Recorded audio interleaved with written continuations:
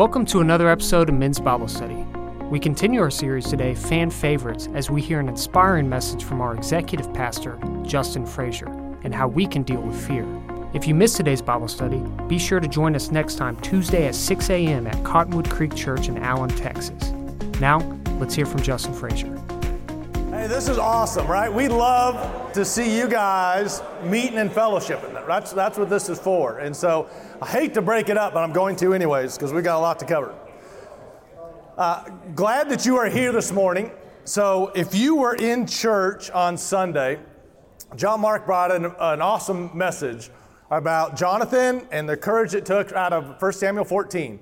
And so Sunday I kind of changed the whole direction that I was preparing for this morning, and I'm really going to jump off of there.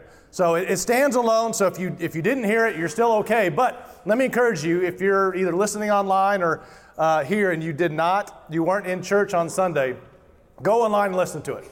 It's on YouTube, it's on Cottonwood TV, you can find it anywhere. It was really good, all right? And I think you'll be encouraged and challenged by it as well. But just as kind of a backdrop to what was going on in chapter 14, is you had Jonathan, right, the son of Saul, who looked around and he sees these Philistines, right? He sees them taking up, there's a ton of them, and they're taking up these offensive areas close to the Israelites, and he knows that the Lord wants them to prevail.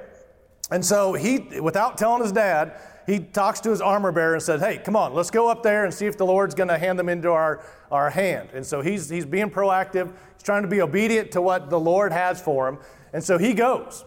And what's really cool about this story is that there's 5 different groups in here, and we can, at different times and different seasons of our lives, we can really align, or we can make a direct connection to where we are in our lives. Because sometimes we're acting boldly, like Jonathan, and we're on the charge for what the Lord's called for us to do, and man, we're all in. And that's kind of what his armor bearer was. So there's Jonathan. His armor bearer wasn't the instigator, but he was all-in supporter, right? He said, my heart's with you. He said, okay, if that's what the Lord's called us to do, let's go. And he was the supporter. He didn't, just those two, right, against the Philistines, it could have cost them their life. There was no reservation. So he was totally on board supporting. Then you got Jonathan's dad, Saul, King Saul. And it says that he's relaxing at a pomegranate cave, whatever that means. So he and his army, so here's the leader of the army and the army that's supposed to be fighting this war, and they're just chilling. They're nice and comfortable, just kind of hanging out, seeing what's going on. And then it says that you have these Hebrews who were with the Philistines.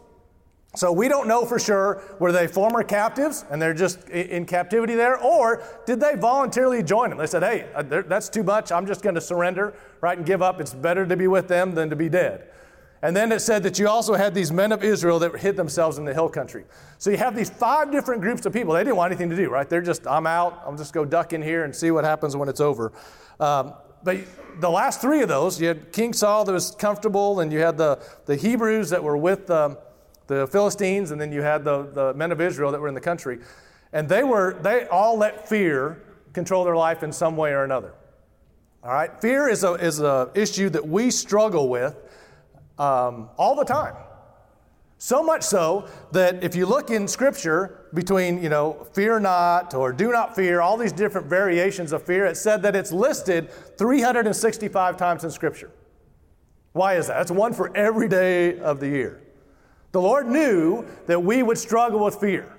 And so every single one of us can relate to one word. That's a powerful word, a lot of different manifestations. If you look it up in the dictionary, it says, fear is an unpleasant emotion caused by the belief that someone or something is dangerous, likely to cause pain or a threat.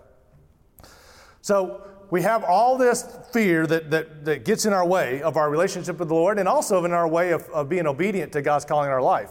But there is one kind of healthy fear, right? That's the fear of the Lord, that we are commanded to fear Him, to be in awe of who God is. This is this holy reverence, if you will, that the God who spoke the world into creation. So He's sovereign over all. He's omnipotent, all-powerful. He's omniscient. He knows everything. He's eternal. There's no beginning or end. He's omnipresent. So having a fear of the Lord, in fact, Ecclesiastes 12, and we're going to have a lot of scriptures here, so we'll see if Hillhouse can stay awake long enough to stay up with us. Because 365 references, it's not hard to find scriptures on this topic. But Ecclesiastes 12 talks about the end of the matter, all has been heard, fear God and keep his commandments, for this is the whole duty of man. That keeps us, fear does a lot of things, right? It keeps you from sin, but it also provides a healthy perspective. When we truly understand who God is, it kind of eliminates all other types of fear. There's no need to fear anyone else if you know who the Lord is, who's sovereign and powerful over all, right? And there's nothing that surprises him. And then if we are his, so it's almost you've got a identity issue of whose we are, we're his, and then also perspective of who God is, then there's no other fear that's needed. And then Proverbs 1:7, the fear of the Lord is the beginning of knowledge. Fools despise wisdom and instruction. So that's the beginning of knowledge. That's the beginning of wisdom, is to understand who the Lord is. Apart from that, you're going to get off track. If you stay there in that vein, everything else falls into place. And it also kind of fuels the flame of our worship, right? When you understand how amazing God is and how amazing his love is for us despite all of our imperfections, everything else, it's like that old hymn that says, the things of earth grow strangely dim in the light of his glory and grace. The more we focus on him, it puts everything else in proper perspective. So, one of the things I love about Scripture is that it doesn't sugarcoat things, right? You have some amazing heroes of the Bible, and we see them screw up things and make some monster mistakes, royal. Even to the point, you got all the Old Testament stuff, but then even the apostles who walked and talked and were with Christ, and they saw all the miracles, they heard all the teachings, and then, man, as soon as he goes to the cross, they're gone. In fear, right? I mean, how does that happen? Sometimes people will say, if I just had a personal encounter with Jesus, if he would just make himself here, everything else would be, no. Look throughout Scripture. That's not how it works, okay? So what I thought we'd do this morning is that we would take a couple different examples out of Scripture. I'm going to hit on a few topics that are common on where we encounter fear, and then we're going to look at some examples of that in Scripture, and then also the proper response to it. All right, because Scripture is full with what we should be, how we should handle fear. And so, but before we start, I want you to kind of begin with the end in mind. Okay, because as we're talking through these things, this is not just an intellectual exercise, right? We're not trying to make smarter sinners. So I want you to not only listen to the Scripture, but I want you to listen to the Holy Spirit. Where is it in your life? Each of us have areas of our lives we have not fully surrendered to Jesus. We just haven't.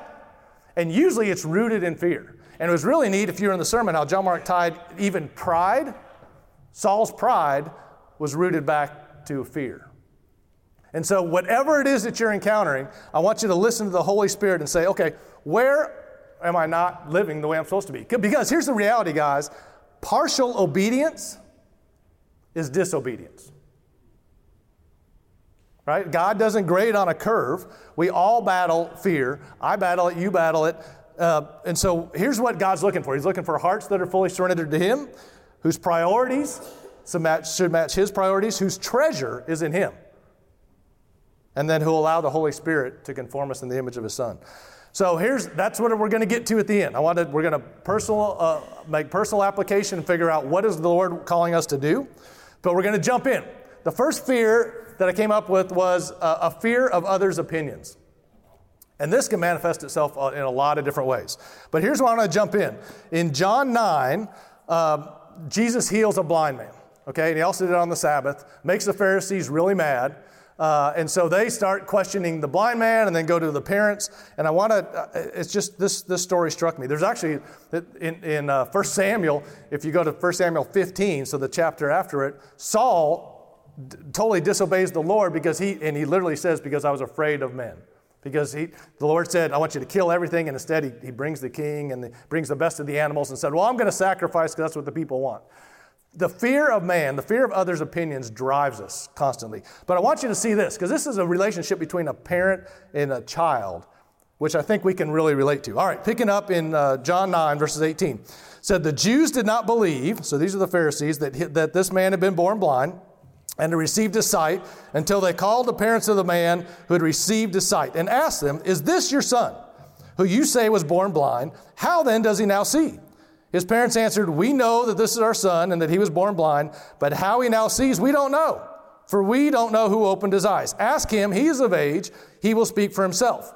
Here's the the backdrop. It says, his parents said these things because they feared the Jews, for the Jews had already agreed that if anyone should confess Jesus to be Christ, he was to be put out of the synagogue. Therefore, his parents said, he's of age, ask him.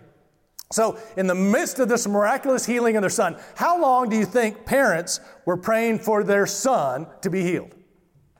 Right? Absolutely, their whole life. Right? That's the desire of their heart. And yet when it happens, they can't enjoy it, they can't celebrate it, they can't give glory to God because they're so afraid of the opinions of the rest of the Jews. They don't want to be put out of the synagogue. They're like, I don't know.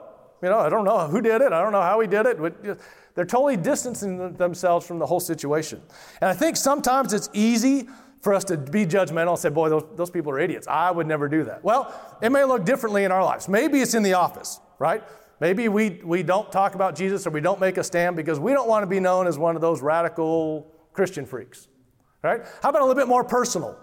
How many of us don't lead out spiritually in the home because we know that our family knows that we haven't always lived up to what we believe, right? We haven't always walked the way that Jesus walked, did what he did. Our family knows our flaws, and so we don't lead out spiritually because we're afraid of what they might think or what they might say, right? Happens all the time. Maybe you just simply shy away from engaging someone in a conversation about where they are spiritually or even inviting them to church. Man, I don't know what they'd think. What if they ask me something I don't know? There's so many different scenarios where our fear of others comes into play. And I could have pulled a bunch of different examples from Scripture. Think about Moses in the burning bush, right? When God calls him, he says, what if they ask me who sent me, or I don't talk good or something like that. And then how about the Pharisees themselves? Think about these folks were so religious. How many of y'all can recite the Ten Commandments in order? Right? They had 613 laws that they lived to. And so they worked so hard to have righteousness seen by others. They were so concerned about what others thought and how they perceived them. Jesus called them whitewashed tombs, right? They look so pretty on the outside, totally dead on the inside. They missed the whole point. And even Peter, we could have done at the cross, I chose the walking on water, not because it was others' opinions, but the same principle. It says when he was walking on water, he said he saw the wind around him. When we start taking our eyes off of Jesus and looking around people around us, that's when we get in trouble, right? And that's when the fear came over him. And so how do we get through this? We talked about a little bit. It's a matter of perspective and identity, knowing who God is and knowing whose we are. The question is, do you live as a child of the King? We already talked about how amazing God is. I think sometimes we forget that we're his children, right? And this is not an area of pride. It comes with privileges, right? When you're a child of the King, it also comes with responsibilities. It's not that you're going to look on as everyone as peasants and treat them as such. It's not a class tier structure. It's realizing that every other person was created in the imago Dei, in the image of God, and that Christ died to have a relationship with them. And so I think we need to make sure that we understand that being a member of God's family changes everything. Ephesians 3. Oh, did I just skip one? Ephesians 2 first, because I want to get to Ephesians 3.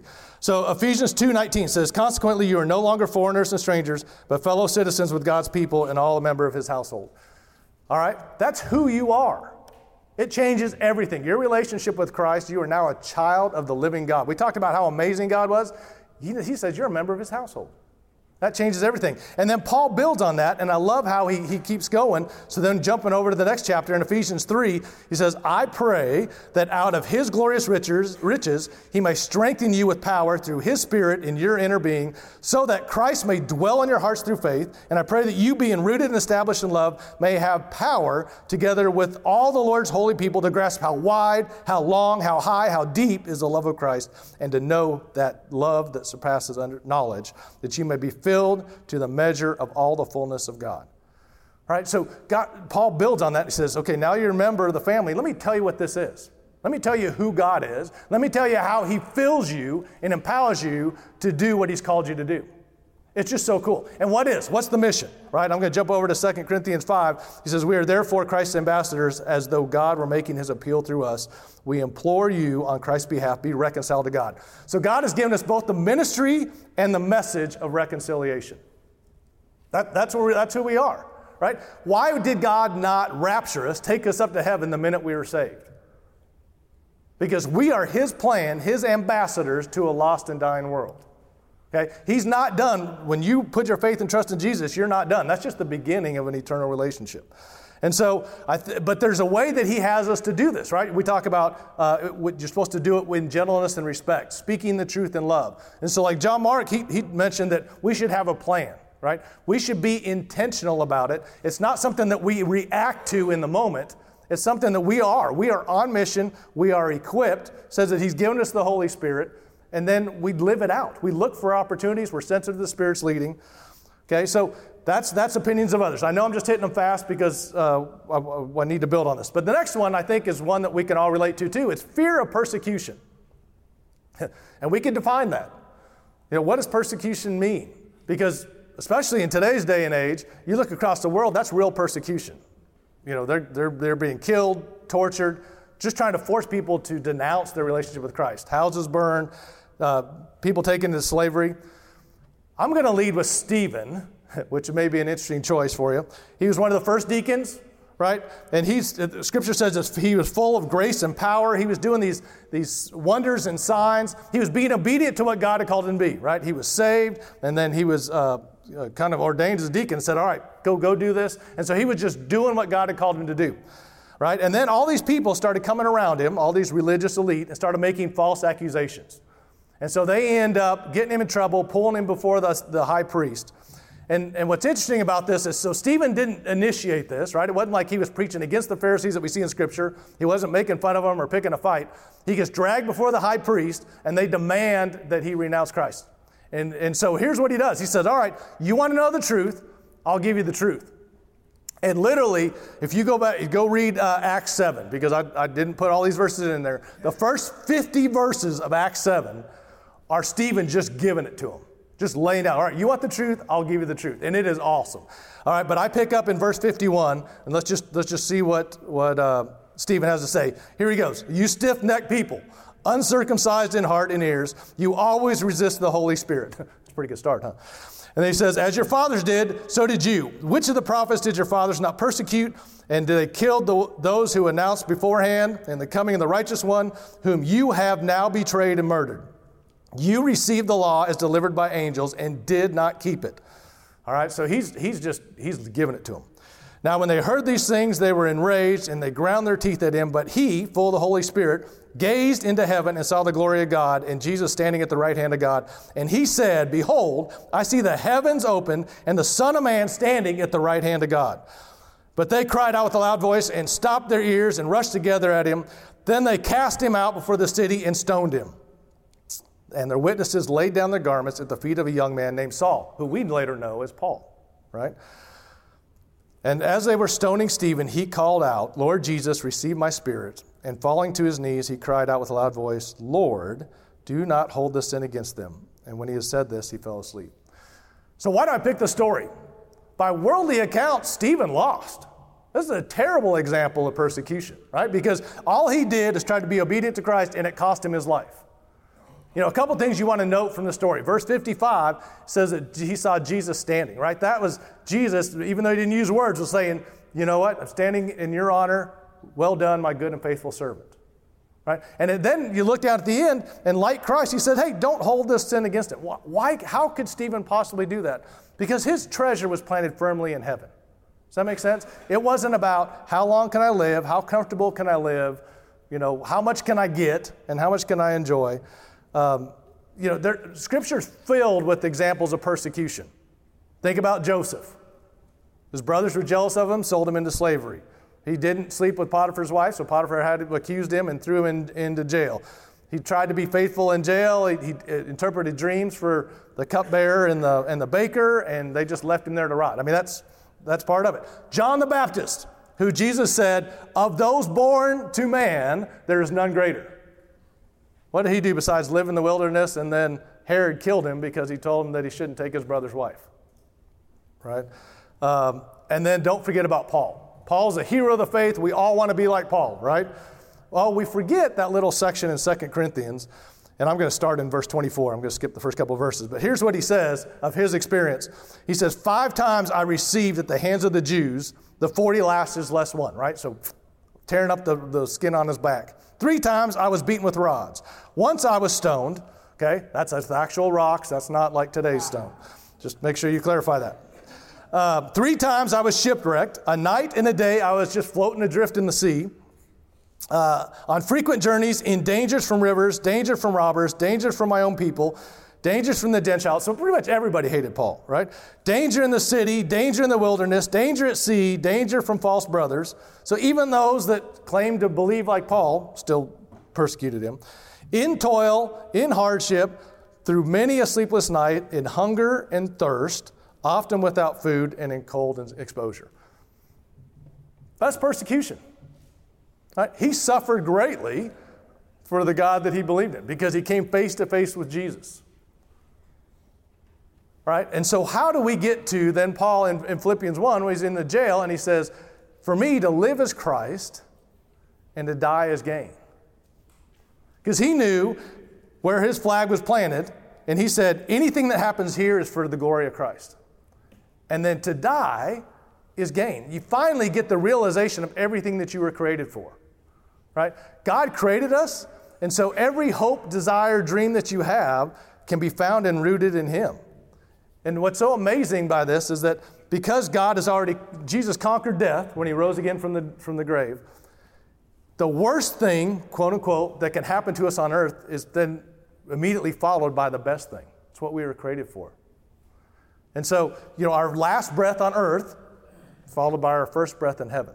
Right? Or a scripture would quote it. It would say, you guys finished the end of this. To be absent from the body is to be present with the Lord. Right? That's what scripture says. And so he's already promised to take care of us. And it's all about priorities. Because this is where it comes down. How do we have a proper viewpoint of persecution? If you go to Matthew 6:21, it says, for where your treasure is, there your heart will be also. If your treasure is truly in the Lord, it changes your perspective on everything else. And it's easy for us to say that, but we don't always live it. In fact, I would say most of the time we don't live it. We go to great lengths to be comfortable. In fact, the small g God in our society today is probably comfort. That's what we strive for. We want to be comfortable financially. We want to be comfortable relationally. We want to be comfortable socially. We want to be comfortable physically. That's what we strive for. That's what we fight so hard to protect. It's like we think that this is all there is, and we'll do whatever we can to protect it. That's how we live. So is our treasure really in heaven, or is our treasure here with kind of what we experience now? Because that's how we live, like this is all there is. There's so much that Scripture says about persecution, but let me just hit 3 really quick rapid fire. Here's Jesus in John 15. If the world hates you, know that it hated me before it hated you. Okay, so he's saying, don't be surprised. Here we go. This is going to happen. 1 John 3, do not be surprised, brothers, that the world hates you. Okay, so you see all this continued pattern. 2 Timothy, Paul pretty much lays it out. Indeed, all who desire to live a godly life in Christ Jesus will be persecuted. Okay? That pretty much captures it. If you are trying to follow Christ, you will be persecuted. And if you're not, are you really following Christ? Here's one more example I thought was really cool. In Acts 5, we have a picture of the disciples. And so they're out proclaiming God, or Jesus crucified and resurrected. And then all of a sudden, the high priest gets jealous, has them locked up in prison. That night, an angel comes and he lets them out. Right? He says, go back preaching in the town square, and then we're gonna keep going. So the high priest, the next morning, he gathers the council, says, bring those disciples in here, and they're not there. They have to go find them in the town square. They finally get them. They bring them back in there, and they're deciding, should we kill them? And they decide, no, let's just beat them, and then we'll threaten them, and hopefully they'll stop preaching about Jesus. And here's that account in Acts 5, verses 40, 42. It says, when they had called in the apostles, they beat them and charged them not to speak in the name of Jesus and let them go. Then they left the presence of the council. Get this, here's the highlight. Rejoicing that they were counted worthy to suffer dishonor for the name. Rejoicing that they were counted worthy. We try so hard to avoid persecution.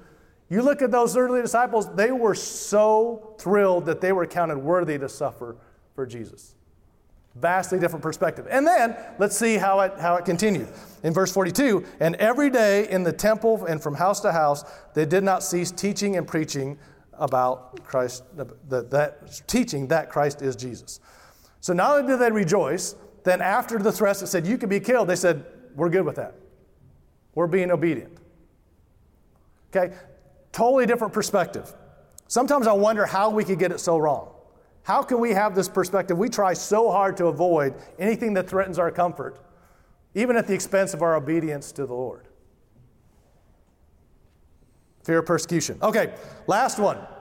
I titled this Fear of Not Being Saved. So it's not a fear of salvation, but I think a lot of people, when it comes down to it, they're not certain that God is who He says He is, and that our salvation, our position, our eternal security is as secure as it says in Scripture. It's ironclad. If you're in Christ, man, you're once saved, always saved. I'll tell you why, and we'll get to some Scriptures. It's because God does the saving. We had nothing to contribute to it. And so here I thought, you know what?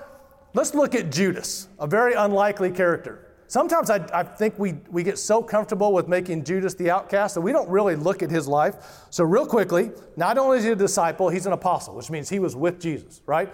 He saw all the miracles. He heard all the teaching. He was with Jesus all the time. And then here's the thing that sometimes we miss. Matthew 10:1, I don't think I have this in here, says that they gave them authority to cast out, the apostles did, to cast out evil spirits and heal every kind of disease and illness. So we would assume that Judas had the ability to do that too. You want to talk about having every reason to not miss Jesus. And yet Scripture clearly shows that he did.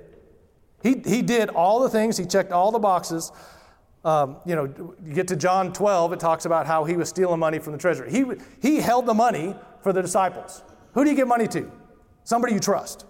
Okay, it's not like they suspected that he was off. In John 13, in the upper room, when they're starting to talk about, Jesus prophesies that someone's going to betray him, did the disciples all said, oh yeah, I always thought that Judas was kind of off? No, they all said, Lord, is it I? It wasn't that they even suspected Judas. So by all external accounts, Judas was just like everyone else. But it wasn't in his heart. In fact, if you look through Scripture, while the other disciples will refer to Jesus as Lord, Judas always says, Rabbi, teacher. Big difference. Okay? There's a big difference in believing that and believing in. So Matthew 26, this is an example of that, says in verse 20, when it was evening, he, who is Jesus, was reclining with the 12, and as they were eating, he said, truly I say to you, one of you will betray me. And they were very sorrowful and began to say after one another, is it I, Lord? So here you see this. This is one example in Scripture. All the disciples say, Lord, that's how they refer to Jesus, is it I? And then verse 23, he answered, he who has dipped his hand in the dish with me will betray me. The Son of Man goes as is written of him, but woe to that man by whom the Son of Man was betrayed. It would have been better for that man to have not been born. Judas, who would betray him, answered, is it I, Rabbi? It's different. And Jesus said, you have said so. You've probably heard this. It's said that especially in America, where we have Christian roots, and there's been so many people who have been Christians over the years, that if people are going to spend eternity in hell, most of them are going to miss it by about 18 inches, right? The distance from their head to their heart. Meaning they've heard about it. They just haven't accepted it. They never put their faith and trust in the saving work of Jesus Christ. Right? We see that in James 2:19. It says, you believe that God is one, you do well. Even the demons believe and shudder. It's not enough to believe that Christ came, to believe that there is a God. Believing in, right? Putting your faith and trust. It's that Lord.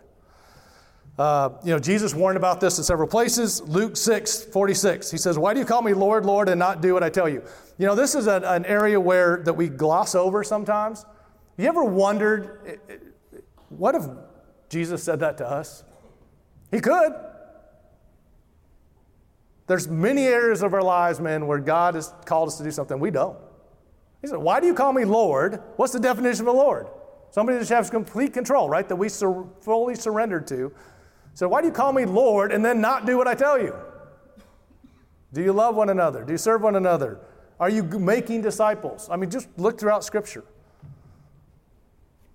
That's a tough one. Matthew 7 talks about similar things. It says, not everyone that says to me, Lord, Lord. Now, this is in the sense that they're using the name as a title, not in a personal relationship, right?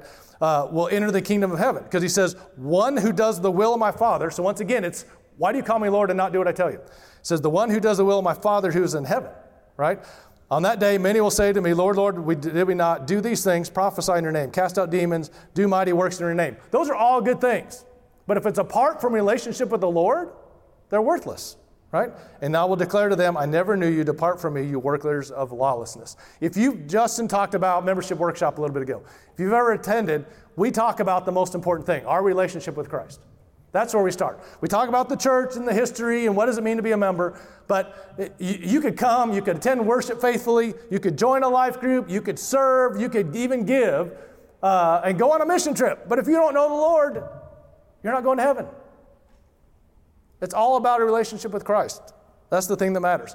And so that's the bad news we got to talk about first. You can't be good enough. You can't. You can't do enough good things for God to say, oh, he's pretty good, I'll let you in. You can't memorize enough Scripture, right, to know a secret passcode getting into the pearly gates. You can't give everything that you have to buy your way into heaven, right? I'm not trying to tell you this to make you feel bad. I'm telling you that you are bad and in need of a Savior. Does that make sense? None of us can be good enough. Apart from the work of Jesus on the cross, none of us have the right to have a relationship with God.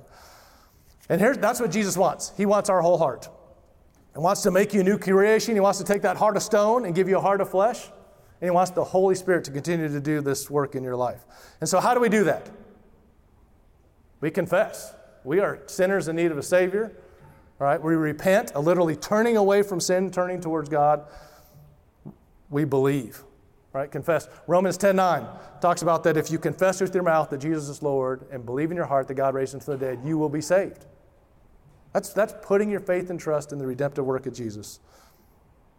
And then you receive that free gift of salvation.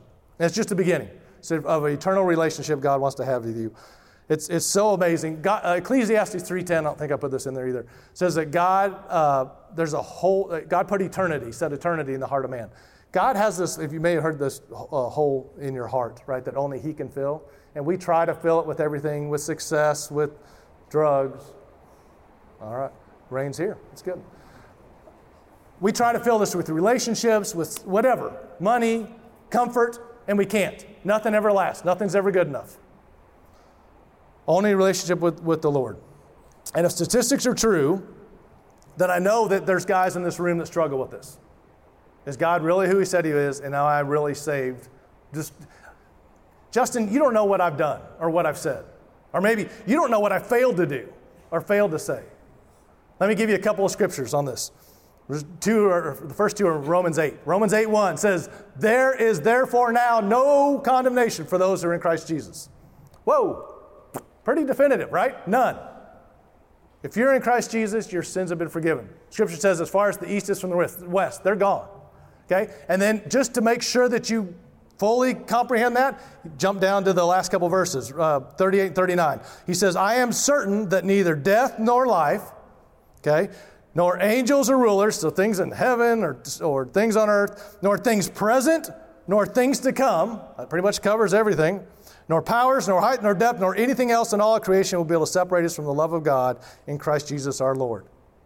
That's how certain it is. Okay? Nothing can separate you from God's love once you're there. And then threw in John 10, because I think you've heard John Mark preach on this before, and I love this analogy. Jesus says, I give them eternal life, and they will never perish, and no one will snatch them out of my hand. Okay? So you have this picture. Jesus says, I got them. No one can take them. And then just to make sure, because I know we're dudes and we're a little slow, he keeps going. He says, my Father who has given them to me is greater than all, and no one is ever to snatch them out of my Father's hand. And I and the Father are one. It's almost like this double security, right? That's not scriptural. That's just me interpreting how I understand the Bible. He just gives us this great word picture that says, listen, you did nothing to earn your salvation. You cannot do anything to lose it. Once you're saved, you're always saved. And then, don't forget about the role of the Holy Spirit. So jumping into Ephesians 1, it says, in him, so in the Lord, you also, when you heard the word of truth, the gospel of your salvation, and believed in him, were sealed. Okay, there you go. You're sealed with the promised Holy Spirit, who is the guarantee, sealed guarantee of our inheritance until we acquire possession of it to the praise of his glory. Okay? That's how you can be certain that God is who he says he is and that you are saved. So, quick summary. If you're a child of the living God, you're equipped and tasked for what he's called you to do. You have an eternal mission, and there's no reason to fear what other people think. Right? If you're being obedient to the Lord, everything else takes care of itself. Okay? Second, knowing that Jesus is our Lord and Savior, and he's forgiven our past, he's promised us to be with us in the present, he's already secured our future, right? There's no reason to fear persecution or loss or comfort. Right? It's like Paul says in Philippians 3, he says, indeed, I count everything as loss. Right? This is compared, and let me just read it through. Because of the surpassing worth, so this is where he plants his flag, of knowing Christ Jesus is my Lord. It's for his sake I have suffered the loss of all things and count them as rubbish, in order that I may gain Christ and I may be found in him, not having a righteousness of my own that comes from the law, but that which comes through faith in Christ, the righteousness from God that depends on faith. That I may know him and the power of his resurrection and may share in his sufferings, becoming like him in his death, that by any means possible I may obtain the resurrection from the dead. There it is. Plant your flag in what the finished work of Jesus Christ. That's our identity. That's our hope. That's our fulfillment. That's who we're called to be. If Jesus is your Savior and Lord, your salvation is secure. And like Paul, you can say, to live as Christ and to die as gain. Okay? So now when we started this, I said, I want you to think about the end in mind. So where are the areas in your life that you kind of feel a little conviction in? Lord, I know I haven't fully surrendered this to you. Maybe there are things that you're doing that you shouldn't. Maybe there are things you're supposed to be doing, but you aren't. Whatever that looks for, I'm not being faithful to the calling of God on my life. Right? And whatever the fear is that's holding me back, it's time to break through it. One of the things that John Marks, he had these 5 action items, and one of them was surround yourself with good and godly people to help you on this journey. That's what we were created for. And the beautiful thing about this study is that you've got a bunch of these guys here around your tables or online. So here's what I'm going to ask us to do. The challenge that I'm going to finish with, I want you to talk at your tables. What fear is holding you back? In what area of your life? What does that look like in your life? We all have it. Right? And then part 2 is what practical steps can you start taking this week to fight through it and to fulfill the calling of Jesus on your life? All right? Ready to go. Thanks for tuning in to today's Bible study. For more information regarding Cottonwood Creek, go to cottonwoodcreek.org, and we hope you tune in next time for more episodes of Men's Bible Study.